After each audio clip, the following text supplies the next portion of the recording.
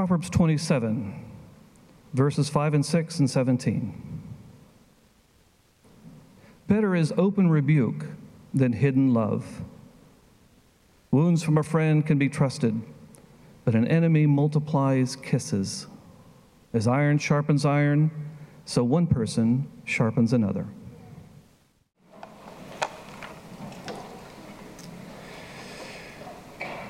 Just a couple PSAs before I jump into this talk about friendship. Mike Bellamy, who we are in the next couple weeks going to go through a process of affirming as an elder. We're going to have a meet and greet with him back in the right-hand side of the donut room. So we'll be there right after church for about a half hour. So please make your way back there to get to know Mike and Kim. Also, please pray for Jordan and John and Moses and Scott. We are going to go away on a retreat from tonight until Wednesday for time of prayer and planning for 2019, so we can kind of go through the goals that we've submitted to you all, take those goals and just start mapping them out for the year. Just praying through those, praying through them privately, praying through our families, and just kind of mapping out what 2019 looks like for us as a team. So please, please, please pray for us in that because we desperately need you to pray for us. And let's just pray now and jump right into this text. Father, we love you. We are amazed by you. We say to you that your presence is our greatest delight. We thank you that you are here with us now, that you are amongst us, that you smile over us, that you are pleased with us in Jesus Christ. Lord, we confess to you all our sin, and we take hold of the promise in 1 John that if we ask your forgiveness, that you freely forgive us all our sin. And we grab hold of that promise in faith and delight in it. And with everything we have, with all of our belief, with all of our faith, we say, Lord, all of our sins are forgiven.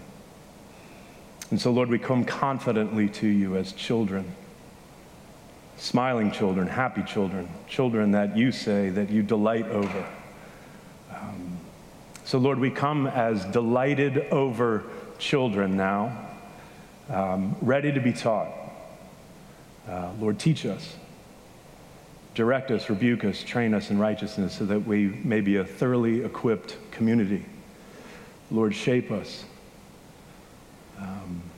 Fashion us, Lord, as a community that desires to be marked by a biblical community, a community that takes Jesus' teaching seriously, a community that takes wisdom seriously, a community that takes love seriously. Holy Spirit, do the work that only you can do and come and open the eyes of our hearts, open the eyes of our minds, our soul, Lord, and bring transformation as we walk through this text. And Lord, I pray in some small way that we would walk out having a better understanding of what friendship really is, according to you, in Jesus' name. Amen. Today, I wanted to finish our series on Proverbs. I know we pushed pause on Proverbs and we jumped into Jesus' teaching on the church. We didn't have a building for a while, and when we didn't have a building, I jumped into Jesus' teaching on the church, and then we expanded that a little bit here. And so we pushed pause on our series on Proverbs, which literally had one message left. So I wanted to jump into the final message on Proverbs, and that proverb was on friendship, which Buck just read. We entitled the series on Proverbs, Walking in the Path of Wisdom. And what we had read and studied in the past. I found this on the web from Proverbs, Walking on the Path of Wisdom. Hold on, Siri's interrupting me. So shut up, Siri. But you're right. Siri was right. There are two paths to wisdom, Lady Folly and Lady Wisdom. I must have been tracking on Google. I guess that message was popular. Lady Folly, Lady Wisdom, those are the two paths. And wisdom is a path less traveled. Lady Wisdom is a path less traveled. And as Christ followers, our path of discipleship is a path of slowly growing in wisdom. Let me repeat that. The path of wisdom is a path of slowly growing in wisdom. Slowly growing. Slowly growing. Now, what is wisdom? We define wisdom as knowing God's way to follow God's will. Wisdom is knowing God's way to follow God's will. The Apostle Paul defines wisdom as understanding what the will of the Lord is and walking in it. The Apostle Paul defines wisdom as understanding the Lord's will and walking in it. One of my favorite authors, Eugene Peterson, defines wisdom as this on earth as it is in heaven, everyday living. This on earth as it is in heaven, everyday living. Some of you have been on this path of this on earth as it is in heaven, everyday living for many, many, many years, and I am grateful for that. You see, what God is doing in his people, in his church, his Jesus people, is creating a culture of wisdom, one person at a time. The church is a collective of people who are this on earth as is in heaven type of everyday people. Let me remind you, Redeemer, you are members of an interpretive community. You have come together in membership and are called by God to be mutually responsible for the teaching of one another under the authority of the inspired word.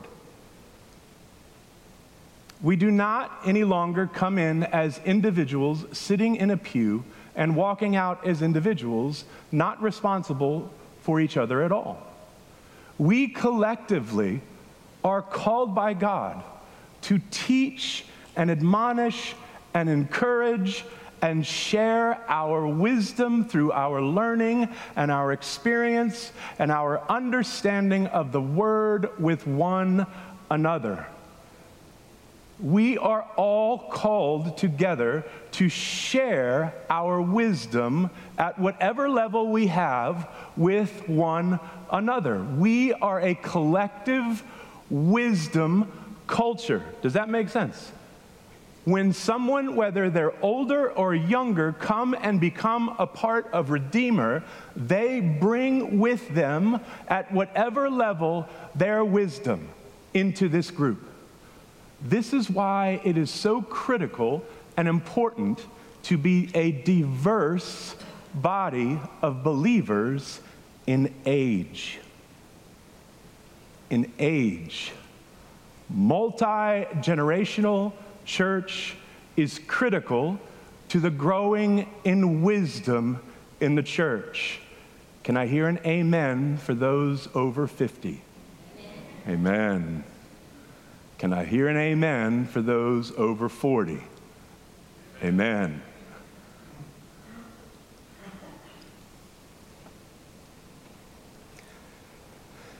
There is a reason why Paul says for the older women to invest in the younger women. There is a reason for that. There is a reason that Peter admonishes the young men to submit to the older men. There is a reason for that. There is a reason for that. Can't get into it. I'd like to, but I got 29 minutes and 56 seconds. I want to talk about Solomon. Solomon is our author today, and he is a king. What's fascinating about Solomon is he is a man who has everything, literally, at the time. He is a man who has a life that, frankly, most of you, me too, has a life that we all dream about. He had everything. And he's teaching on a subject about friendship. Friendship is mentioned about 165 times in the Bible. It is written about 13 times in Proverbs. 35 times the apostle addresses their churches as friends. 35 times. Just alone, read Romans 16 and see how many times the apostle Paul addresses both men and women as friends. It's a lot. It's a lot. Both men and women. So what I want to do is I want to spend the rest of my time and I want to kind of unpack for a bit, what does the Bible say about friendship? We'll spend just a few minutes. What does the Bible say about friendship? And then I want to narrow and focus down into this proverb, and I want to speak for a moment about friendship related to this proverb and how a friend speaks to another friend. So I want to get a huge kind of big picture, 50,000 foot, of what the Bible speaks about friendship. And then I want to narrow our focus just a little bit to 27, 5, 6, and 17 to see what a friend does, a wise friend does, and how we grow in wisdom because of friends. So let's pull back a little bit. If we pull back and look at the topic of friendship from Genesis to Revelation, we can begin our observation on the topic of biblical friendship with an understanding of God himself. If you take Genesis 1 and 2, we see that we have been created in the image of God, which means simply the vocation of God, the creative vocation of God, the identity of God, the imaging of God has been created in us. We have been given the same vocation, creational vocation that God has been given to us. How is God a friend? That ability has been given to us as well. So how is God as a friend? That's the question that I'm asking. How is God as a friend? Because that vocation, even though it has been distorted by sin, tarnished by sin, subverted by sin, subsumed in sin, still that image has been given to us. We have been created in the image of God. Do you see theologically where I'm going with this? God's friendship towards humanity is defined in one word: covenant. He made covenant with man. Covenant defines God's committed friendship with people. Covenant is just a big word for a promise and a decision and a commitment to make a people his friends. And that he will never, ever, ever, ever, ever back out of that commitment and promise to be friends to those people ever, ever, ever. Do you remember me preaching about this a while back? I said ever about 37 times to make the point that he will never, ever, ever, ever, ever, ever, ever, ever, ever, ever, ever. Remember that? Ever, ever, ever, ever. Remember that? Ever, ever, ever. Go back on his promise and commitment to his people. And that's what covenant is. Job, in the midst of his deepest suffering, chapter 29 of Job, verse 4, he reminisces about the prime of his life. Job chapter 29, verse 4, he's reminiscing about the prime of his life. He doesn't reminisce about how much he could bench. He doesn't reminisce about how many steaks he could eat or three-point shots he could make. He says, "Oh, for the days when I was in my prime, when God's intimate friendship blessed my house." Isn't that beautiful? God was a friend to Job. God was a friend to Abraham. He covenanted with Abraham in Genesis chapter 15. God covenants. He literally contracts with people. He promises to never leave and And what I see in covenant is 5 aspects of friendship. There are 5 aspects of friendship. I'm not going to get into these in detail. I'm only going to get into one because I think the proverb that we're reading fills out this one. But I want to give you these 5. You can mull over them. You can delete them. You can edit them. Do what you want with them. But I think there are 5 aspects of friendship that I think that come from this covenant relationship. When God says, "You will be my people, and I will be your God," I think that's a rugged commitment. It's a rugged commitment. What do I mean by rugged? It takes a beating. It's rugged. The only thing I could really come up with is, did you see Cars? You know the movie Cars? Who's seen Cars? Okay, most of you. Remember Mater? That's rugged. All right? That little truck can take a beating, right? It's rugged. Rugged commitment. It could take a beating. It can take a hit. It endures. 5 aspects of friendship that I see in covenant. God is a covenant God. God is a covenant God. Therefore, friendship is a rugged commitment to another person. God is a covenant God. Friendship is a rugged commitment to another person. There is a stick-to-itness, a no-matter-whatness to friendship. God is a covenant God. He is a stick-to-itness type of God, right? There's a ruggedness to his commitment, a no-matter-whatness to his commitment. Proverbs 17:17 says, "A friend loves at all times, and a brother is born for adversity."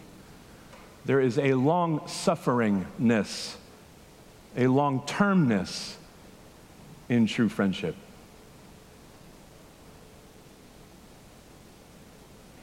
God is present covenantally. God is present covenantally. He literally dwells with his people, right? We see this in the tabernacle. We see this in the temple. How did God dwell? How was he present with his people? In the Old Testament, it was a what? It was a what? Come on, Old Testament. A lot of you grew up in church. You saw the felt board. What was it? Cloud of glory, right? Who was it in the New Testament? Jesus. It's always Jesus, right? That's always the right answer. So, score. Jesus came into the temple, and what did he say? Knock this down, and in 3 days I will raise it up. It's the new temple. God is always present with his people. God is present. In his covenant, he is present. Friendship is a rugged commitment to be present. Friendship is an I am with you.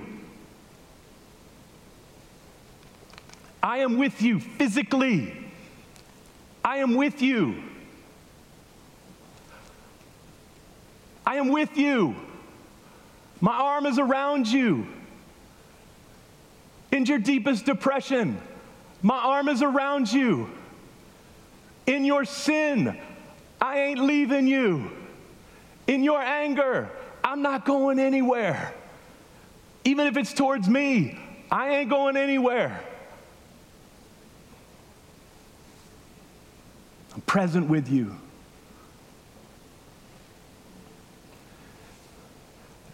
God advocates. God advocates. He defends. He defends his people. And he advocates for his people. And we see that all throughout the Old Testament and the New Testament. He advocates and he defends his people.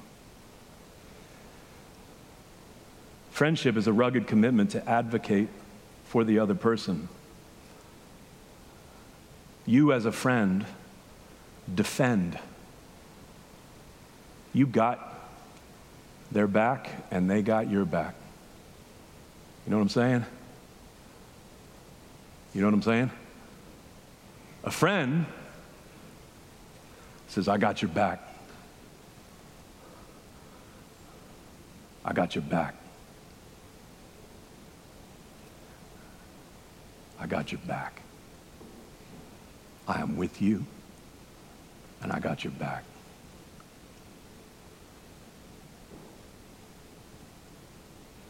A rugged commitment to advocacy. Let me tell you, side note, your friend experiences injustice, you experience injustice because you got their back. You got their back. Fourth, God directed his people toward flourishing. God had a direction for his people. They didn't flounder. He was taking them somewhere. He was taking them to a promised land, and he was teaching them wisdom. God has a rugged commitment to direct his people towards flourishing through wisdom. Does that make sense? Y'all are quiet, so I don't know if you're tired, or it's good teaching and you're listening, or you're looking at your phone. I'm not sure. Although, have you seen the sign on the highway? Get your head out of your app. Oh my gosh, I'm using that at church a couple times. Because I know some of y'all are looking at like paint colors. I heard some of you got told on. So get your head out of your app. That is brilliant, whoever came up with that. God directed his people toward flourishing through wisdom. And this is what we're going to get into in a minute with Proverbs. Friendship is a rugged commitment to another's flourishing through giving wisdom and godly direction. God directed his people towards flourishing through wisdom and direction. Friendship is a rugged commitment to your flourishing, to my flourishing, through giving wisdom and godly direction. Fifth, God always has a goal in friendship. Always has a goal. It's beautiful. It's Christ.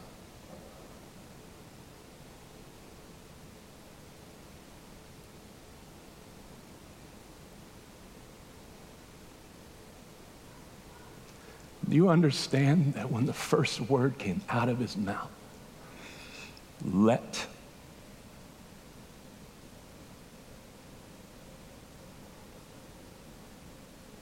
he knew what it would cost him.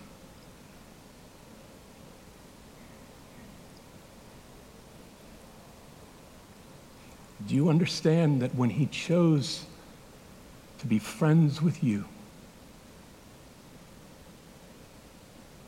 when he decided to create all of it, and he said, I want those people to be with me. And that word let came out of his mouth. Do you understand the goal he had in his mind and the cost that it took? Christ.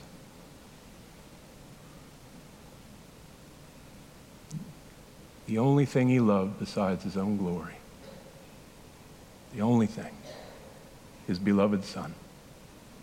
That's how much he loves you. That's how much he loves you. And that's the goal he has in friendship with you.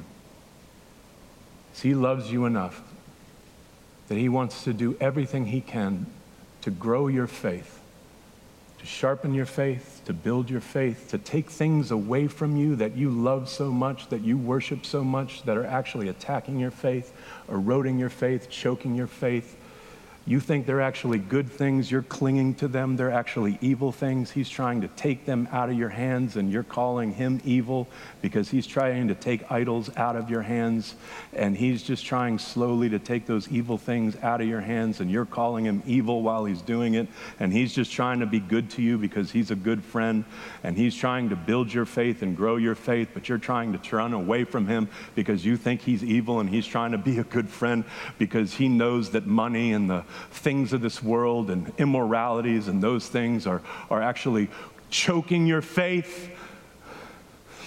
But he loves you enough to come, and he's a good friend to you to tell you the hard things that you don't want to hear, but you busy yourself 70 hours a week trying to work yourself into an early grave because you just don't want to hear his voice.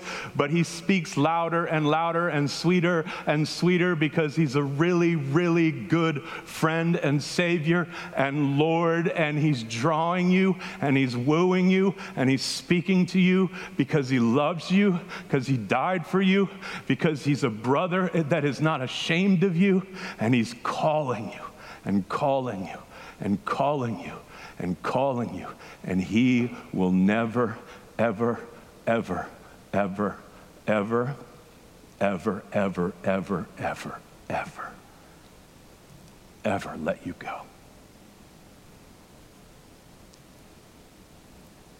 Ever.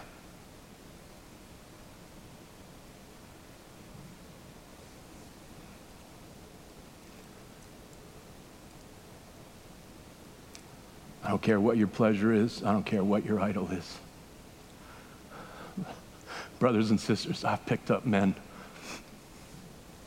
off of floors, strung out on 8-ball and meth, thinking that the world is going to collapse on them, and they pursued wealth and relationships and ended up in a mental hospital for a month. You have no idea what I've seen. Men and women trying to chase things that they thought were good. They ended up killing themselves. Jesus just never, ever, ever, ever, ever, ever gives up.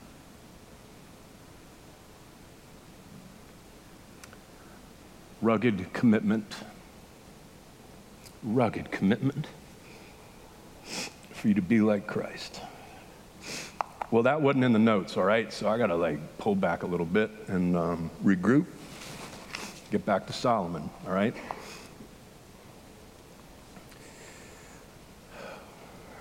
So God directs his people toward flourishing through wisdom.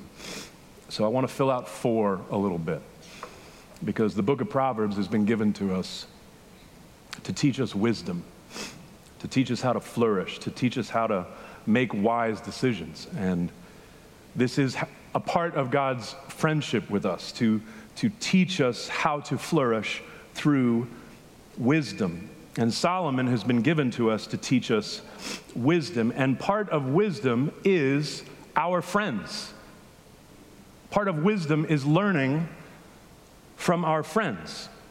Human flourishing comes through wisdom, and wisdom comes through our friends.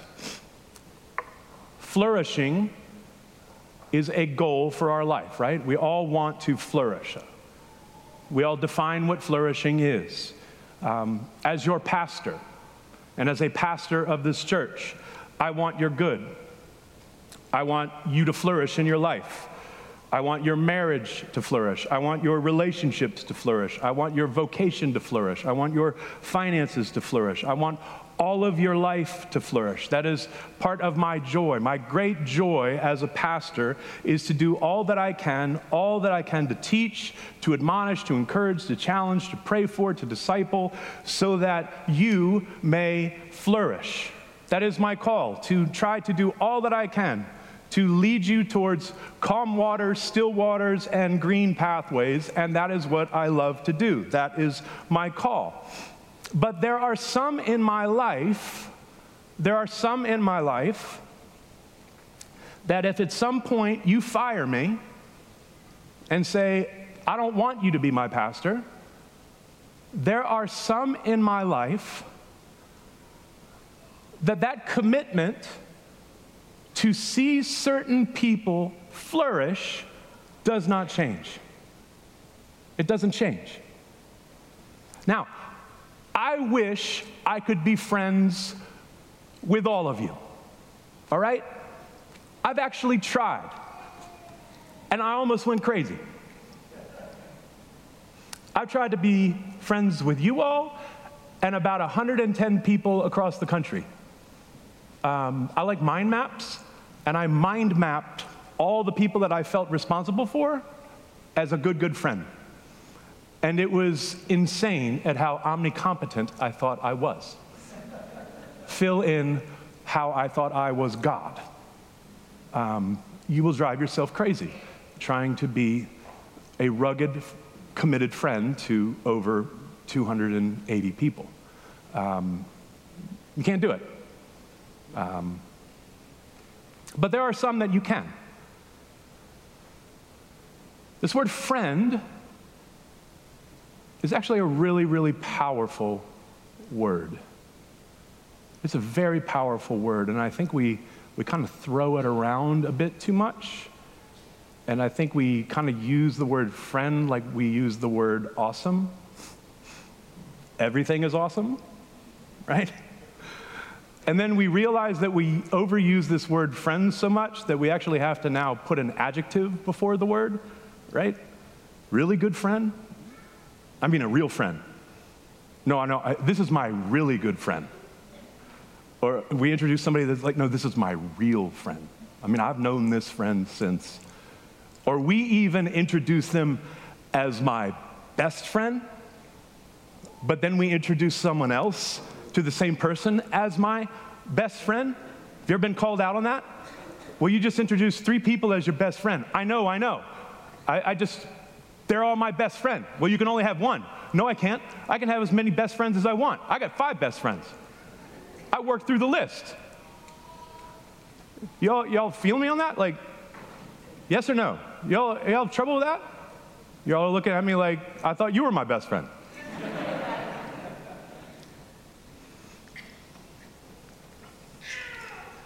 Now, I know for some, even though the topic of friendship brings up a lot of emotion. You want to run to the exit. You've been hurt. You've been hurt really bad by friends. You've been hurt really bad. Let me ask you a question. I know this is going to take a little bit of humility. A little bit of humility. I'll raise my hand first. Who here has hurt a friend? I think everybody raised their hand. Who here has been hurt by that same friend?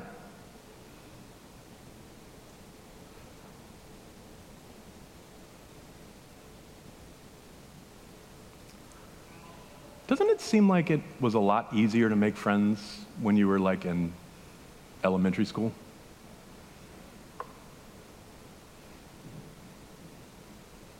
You know, I met my first best friend in 3rd grade. Randy Trivers. You know, I met Randy Trivers on the playground at recess, on top of me, punching me in the face. That's how I met my best friend, Randy Trivers, punching me in the face. After recess, I found out he liked WWF and Michael Jackson. Instant best friends. It's easy. Why is friendship in the church so hard, especially in the city? Tim Keller says, in a busy culture like ours, all our other loves will push themselves upon us, and friendship takes incredible, deliberate time. Some say friendship is so hard in churches like ours because we're so busy. But then I start looking at the time of the first century church, and most people worked 6 days a week, 12 hours a day. So they were pretty busy. It could be that it's our expectations. It could be our dreams. It could be individualism. It could be materialism. It could be social media. I'm not really sure. But when I read the New Testament, I think it's always been hard. Friendships are hard. You feel vulnerable. You get hurt. You get mad. You withdraw. You get rejected. Even Paul felt that. I mean, you read his last letter, 2 Timothy. He says, at my first defense, no one came to my support, but everyone deserted me. May it not be held against them. Does that sound familiar to you? How many of us can relate? Man, I just didn't feel cared for. Man, in my darkest time, nobody cared for me. I felt deserted. May it not be held against them. Here's the thing that I just want for a second for us to see from Solomon. He is the king. You get that? He's the king of Israel. He's a man who needs nothing. He's got all the wealth in the world. He lives in a palace. He is the man, right? He is the king. And he still sees the need for friends in this text and other texts. If there was ever someone who felt as though he didn't need friends, or it was lonely at the top, or was distrustful of everybody, it would be the king that had everything. Does that make sense logically? And he's telling us to have a certain type of friend. And that certain type of friend is one that speaks up. Is one that speaks up. If you want to have a friend that's going to teach you wisdom, it's one that speaks up. Better is open rebuke than hidden love. Wounds from a friend can be trusted, but an enemy multiplies kisses. As iron sharpens iron, so one person sharpens another. The king tells you the wise friend that is going to teach you wisdom and make you more wise and direct you towards wisdom is the one who's going to rebuke you and wound you, not the one who's going to hide his love and kiss you. Why am I laughing? Because that's so ridiculous. Doesn't that just sound ridiculous to you? Hey, I tell you what, I'm the king, and here's what I'm going to tell you. You want to learn wisdom? You want to become sharp in wisdom? Here's the type of friend you need. Someone who's going to whomp you and wound you. That's what you need. Cool. Thanks, Solomon. See, y'all are quiet because you don't believe me and you don't believe Solomon. Experientially, right? All right, y'all are quiet. Either an amen or like what's going on in our minds.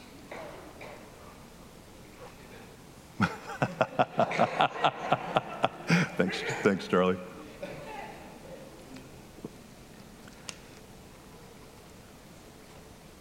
Proverbs actually says that a man of many companions comes to ruin. Comes to ruin. See, there's a brute fact in here that at some point you're going to have to choose a friend. Maybe one, two. It is going to narrow at some point. And the point that Solomon is making is that the friends that you choose, you want them to have the ability to know you well enough and to be tight with you and to actually know you, that they're actually going to be able to actually speak up a little bit. 27:5-6. Better is open rebuke than hidden love. Wounds from a friend can be trusted, but an enemy multiplies kisses. As iron sharpens iron, so one person sharpens another. Now remember, the goal is human flourishing. My goal in my friendship with other people. Now listen, I love to laugh. I love to feast. I love to go on vacation with my friends. I love to watch movies. I love to make memories.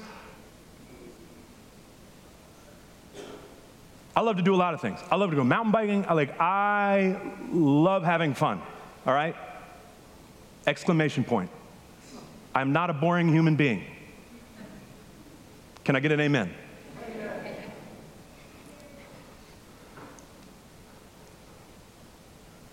But I said to my wife, we're on the beach.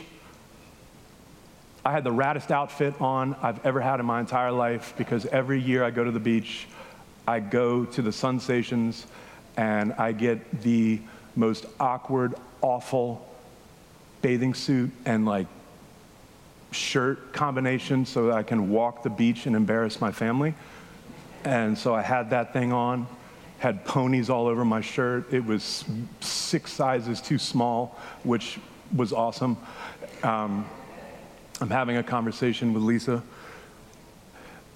and I said 2 things. I'm 45 years old, and when you kind of hit 40s, and things started, circles start getting smaller and smaller about what you want to do with your life. And I just said, listen, there are 2 things that I want to do with my life. 2 things. I want to tell people about Jesus, and I want to give my life to others flourishing. That's it. I want people to flourish, especially those that are close to me. I want to do everything that I can to see them flourish in their life. That's the goal of my friendship. I don't know what the goal of your friendship is. I have no idea what it is, but define it and think about it. Define it and think about it. And if you're aiming at nothing, you're going to hit it. You will hit it. It has to include fun. Boring friends are boring, all right? So it has to include fun. But it also has to include some other things. And this is where wisdom becomes so important. Because as you grow with friends, life happens, right? Life happens. And there are a lot of things in life that take a tremendous, tremendous amount of wisdom. A tremendous amount of wisdom. And here's the thing. It says in this text, as iron sharpens iron, so one person sharpens another. This is the point, right? It's a knife, okay? I know I'm bringing a knife to church. I'll put it back right after this illustration, all right? The idea is one thing sharpening a knife. I don't know how to sharpen a knife, but this is the illustration. Jonathan, you could probably come up and do this because you know how to do this, so don't mock me when I'm doing it wrong. But it's one thing sharpening the other, right? What is a knife intended to do? Cut. If the knife is sharp, what does it do better? If the knife is blunt and not sharp, it's not good for anything, right? The illustration is, as you are with people who rebuke you and wound you, it sharpens you. It sharpens you, right? Sharpens you. So that you can do what? Walk in wisdom. Walk in wisdom. Sharpens the knife. To walk in wisdom. You ever sat down? You ever sat down with a much older woman? I mean, she's like sage-like older woman. Like been through it older woman. And you like share the situation, just like, bah, right? And that lady in 5 minutes just cuts through it all and just gives you that sage-like wisdom. And you're like, how do you do that? Have you ever been there? Yes or no? Yes? Have you been there? Amen? No? Just, whoop. It's like Yoda.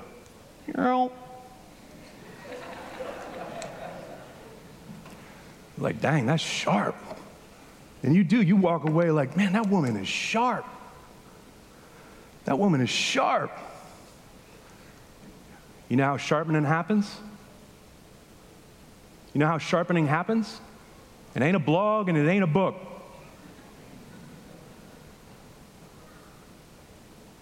Somehow I think that's how we think it happens. If I just read enough blogs and enough books, then it'll get sharp.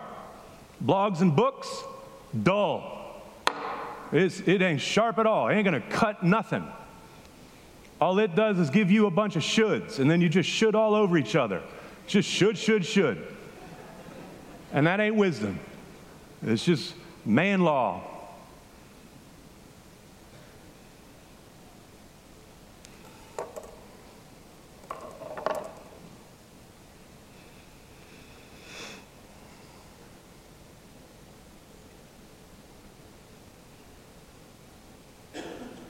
See, if my friends are committed to my flourishing, and I'm committed to, man, I want to be sharp. I want to grow in wisdom. And my friends are committed to me, and they're in my life and they see me.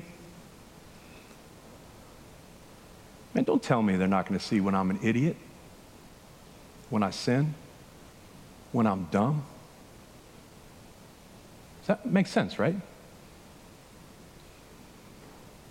that make sense in your life? See, this is where it really gets down to it, right? Like, do you want friends that are going to give you hidden love? You know what hidden love is?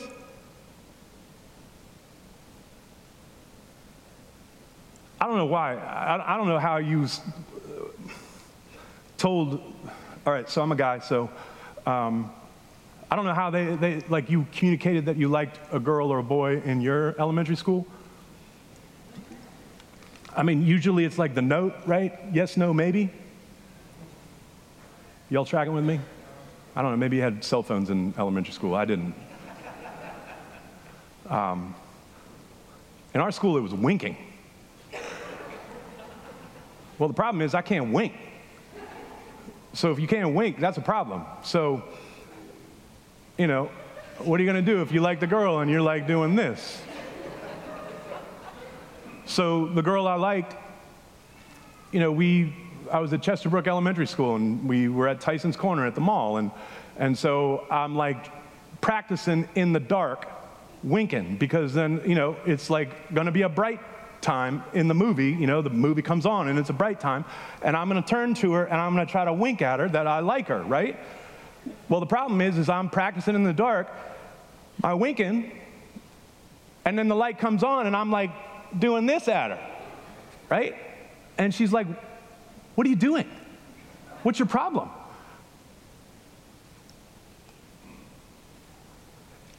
I'm winking in the dark. Like, I can't do it. I cannot wink. I can't tell you that I love you. You can't wink in the dark. Winking in the dark doesn't work, right? If I'm trying to tell her that I love her in the dark, winking, I can't even wink, but I wink in the light to tell her that I like her. Does that make sense? I'm trying to communicate to her that I love you by winking, not in the dark, but in the light. Did I do it? I did it. If in 5th grade I'm trying to communicate to you that I love you, do I do it in the dark or do I do it in the light? I do it in the light. If I'm trying to communicate something, my love to you, and I never do it ever, if I never, ever, ever tell you, it never comes to the light, does that mean I love you or not? I don't think it means I love you. The point is, if I never, ever, ever say anything to you, challenge you, or rebuke you, I don't love you. I don't love you at all. That's hidden love. Open rebuke is actually love. Open rebuke is actually love. You ever experienced that from a friend?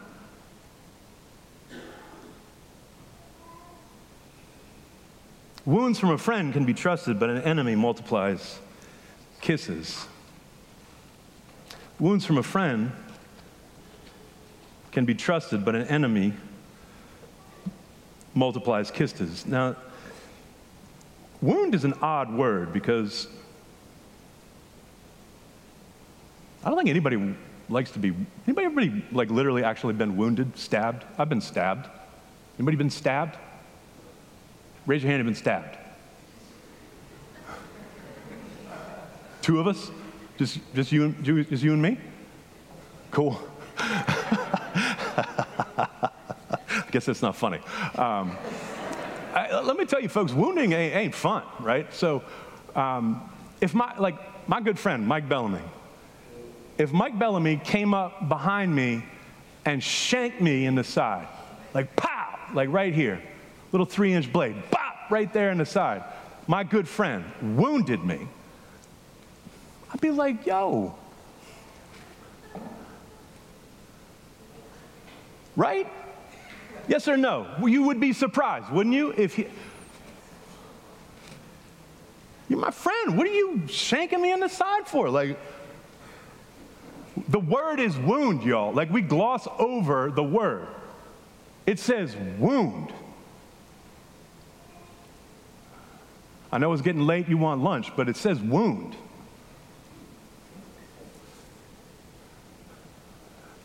At the very least, I'm going to say, ouch, right? Yes? I might hit him back. Yeah? You get shanked in the liver, you're going to hit back. Y'all are looking at me like I'm dumb. Okay, I got a lot of fights when I grew up, so even with friends. Here's my point. Here's my point.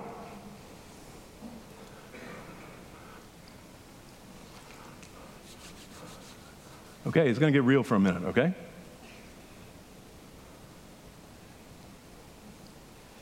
An enemy multiplies kisses. You know what that means? Flatters. Always tells you how great you are. Never says nothing wrong about you. No fighting, ever. It's always rainbows and kisses. Everything's good. Just stroking your ego all the time. That sounds good, doesn't it? Nah, it's awful, actually. That's just really, really bad. Now, I've been a pastor here 8 years.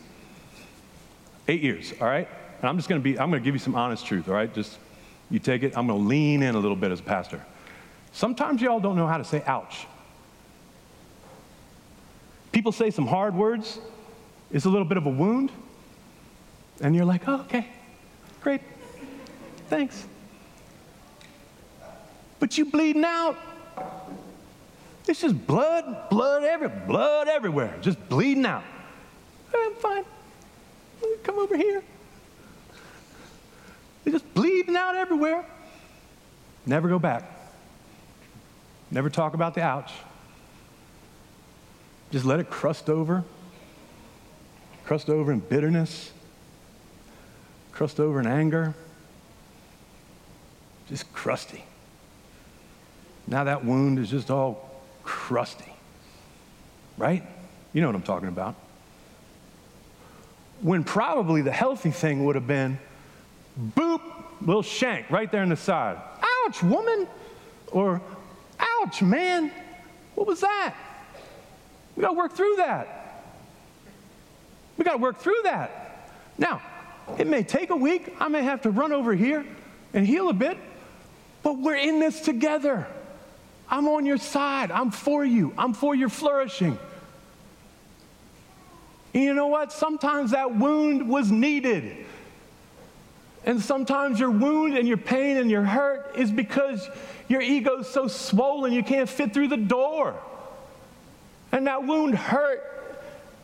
And sometimes it needs to hurt a little bit. You know what I'm saying? But man, let me tell you something. We have got to learn how to speak to one another. Does that make sense? When those wounds from offend, when those things hurt, what's the first thing that happens, man, when we get wounded? It says, from a friend can be trusted. But that's the question, right? That's the question, right? Can they be trusted? Right? You get bipped, you get pow right there, wounded. Can they be trusted? That's the question we all ask. You just bopped me, you just wounded me. Can they be trusted? Church, is that the question you ask? Y'all are quiet, man. The question that we ask is, can they be trusted? And I love you can't see it in the way they translate the Hebrew. But the word trusted there is permanence, staying. See, it gets back to, are they really a friend? Right? Because if there's a stick-to-itness, a permanence, a staying, if Bellamy came and used his words and stuck me, I know that brother's staying with me. That man can say anything he wants in my life. Jonathan Colegio, he can say anything he wants in my life. Charlie, anything he wants, because there's a permanence, a stick-to-itness. Does that make sense? Does that mean sometimes I'm like, man, can I trust this dude? Of course, I'm human. Are there going to be points where you're like, man, I can't trust them? That's a part of walking in wisdom and growing in maturity. Permanence. So then you flip around, though. It's like, are you permanent? Is there a stick-to-itness to you? Or do you bolt? Does that make sense?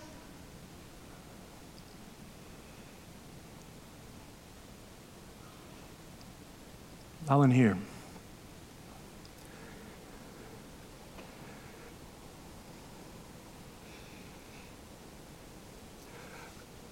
What I find so fascinating,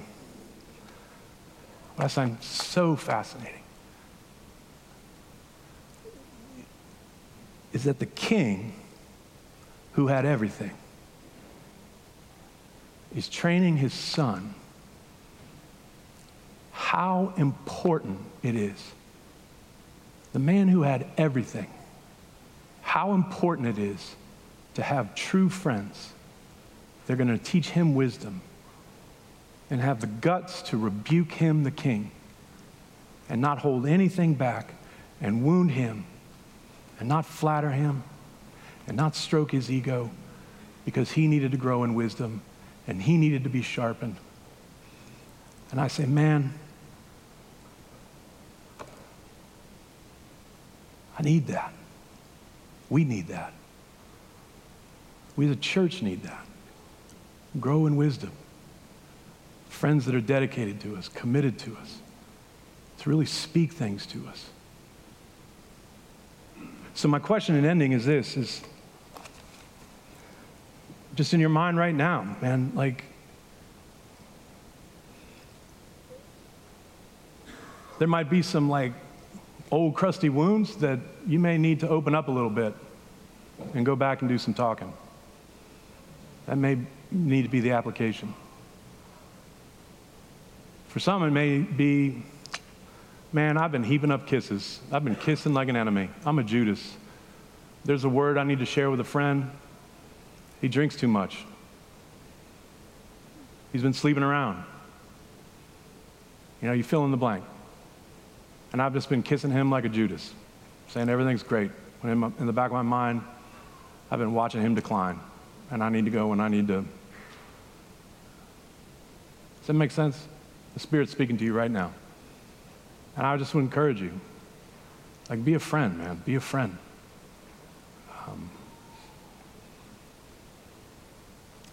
Lord Jesus, I do thank you for your word, and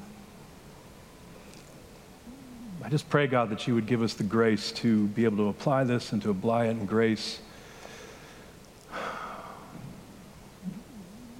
and to just be light to each other and to help one another. In Jesus' name, amen.